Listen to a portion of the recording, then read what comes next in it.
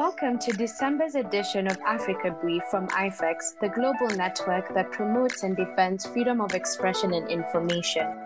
Africa Brief is our monthly look at some of the key issues impacting Africa's free expression landscape. We're recording this on Thursday, December 9th, and things may have changed by the time you hear us. My name is Nazreen Jairo, IFEX's Network Engagement Coordinator, and I'm joined from Harare, Zimbabwe by Rihanna Masters, our Africa Regional Editor. Rihanna, what a year it's been. How are you feeling about the end of the year? Hi, Nazreen. Good to have our monthly meet again on IFEX Africa podcast. This has been a challenging year in many ways for the media, for freedom of expression. But I do think that as we go into our podcast, we have some significant and rather positive, issues that we can highlight. So although it's been difficult, I think we're going to end with the highlights, and that for me is promising. Indeed, Rihanna. I think it's been a year of resilience despite the challenges that we've faced within the continent. And Rihanna, your latest roundup is on our website now at ifex.org/AfricaBrief. That's ifex.org/AfricaBrief.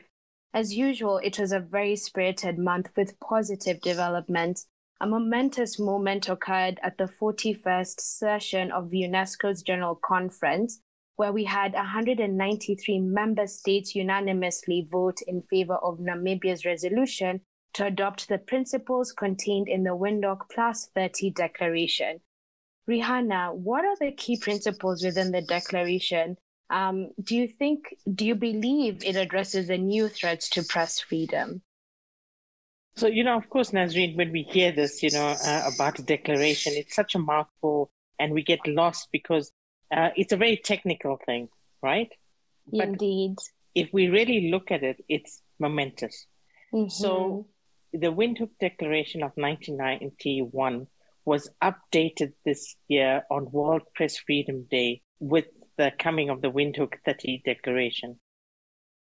So when, delegates met in Namibia, which is the birthplace of the Windhoek Declaration of 1991, they talked about, the new threats and the issues that are current and prevalent, and felt that, the declaration needs an update.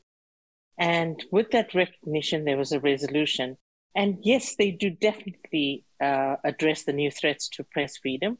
They're addressing the issues of media sustainability, which is a global and topical issue at the moment. The threats to journalists, their safety, and this includes the harassment of women offline and online. And that's, an addition which we didn't have before. It also it encompasses digital rights, and all of this is underpinned by freedom of expression and access to information. It's looking at mainstreaming of media information literacy. It's also wanting to look at the transparency and accountability of technology companies. And I think that's a big thing. It's also making recommendations to take effective steps to, sort of nurture that diversity of the media, the, viable public, private, and community media, but at the same time, safeguarding their independence. So it's very encompassing. And, I do think people should look at the holistic, content if they are able to do so online.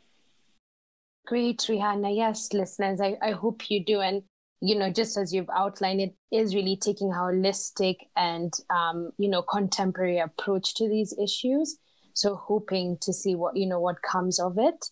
And just now going into another historical news, Botswana's highest court ruled to legalize consensual same-sex relations in the country, ending a years-long court dispute and making the country one of the few on the continent to decriminalize same-sex relationships.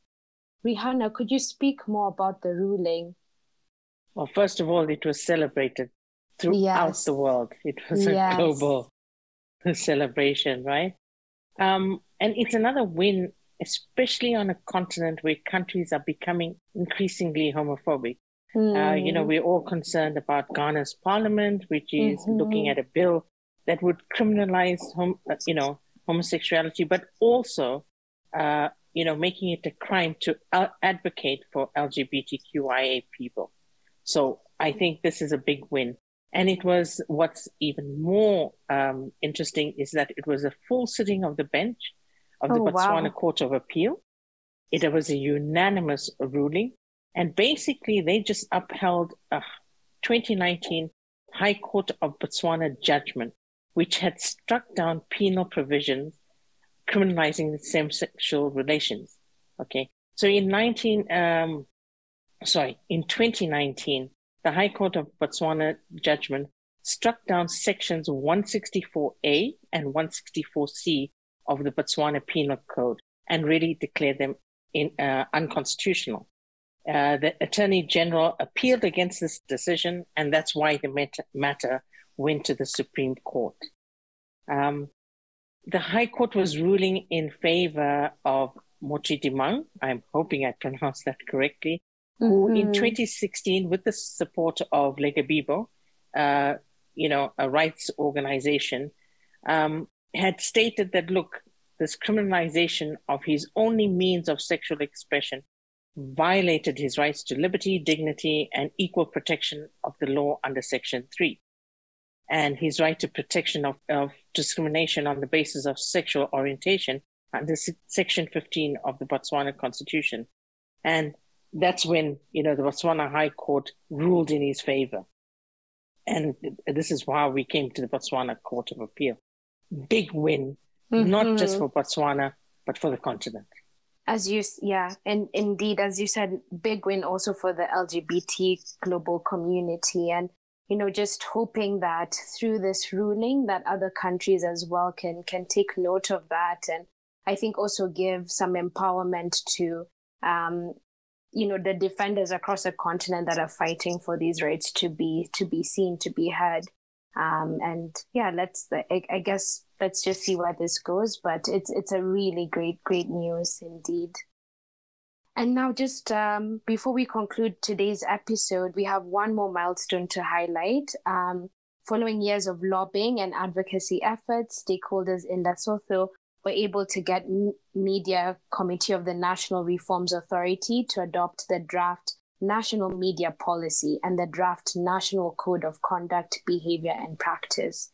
Rihanna, could you just kind of paint a picture to us to what the adoptions of the policies mean for media environment in Lesotho and maybe a little bit in the context of Southern Africa? Yes, of course. First of all, this was against a backdrop in a month where the media were really being targeted by authorities. And, there were quite a number of attacks against journalists in Lesotho. So this came as very good news here. Yes. Yeah. So the journey towards this began in May 1987. And there were a group of media stakeholders, educators, advocacy agents, and other stakeholders who, basically were trying to fight for free media and, especially in terms of, serving the community and the public and basically also embracing national development. So this has been going on for a long time, but because of, periods of strife and then, resources being inadequate, and I guess, different stakeholders driving the issue in different ways, it has been quite a bumpy road. But in the last few years, there's been a strong concentration, and the Media Institute of Southern Africa, the Lesotho chapter, has been pushing along with other media stakeholders to ensure that this policy was adopted by the National Assembly. And again, a big win after years and years of advocacy and lobbying. Yeah, what an achievement for not only MISA, but as you said, other stakeholders that have been working tirelessly for this. These have been such great things that we've highlighted today. And so thank you so much, Rihanna. That's all the time that we've got for this month and for 2021, as you mentioned. If you've enjoyed our discussion, please share it widely, and don't forget, you can now find us on ispeak.africa, a collective space for advocacy and media freedom hosted by our friends at Namibia Media Trust and Media Institute of Southern Africa. But also on your favorite audio platforms, including AfriPods, Apple, Spotify, and Google Podcasts. Plus, you can follow our Twitter feed at twitter.com/ifex to stay in touch with the latest free expression developments. Finally, don't forget you can now send us feedback to africabrief@ifex.org. We'd love to hear what you think. And thank you so much to our producers, Aram Partap and Paco Lepre. And thanks to you for listening and sticking with us through the whole of 2021. Wishing you a happy holidays. See you next year. Bye-bye.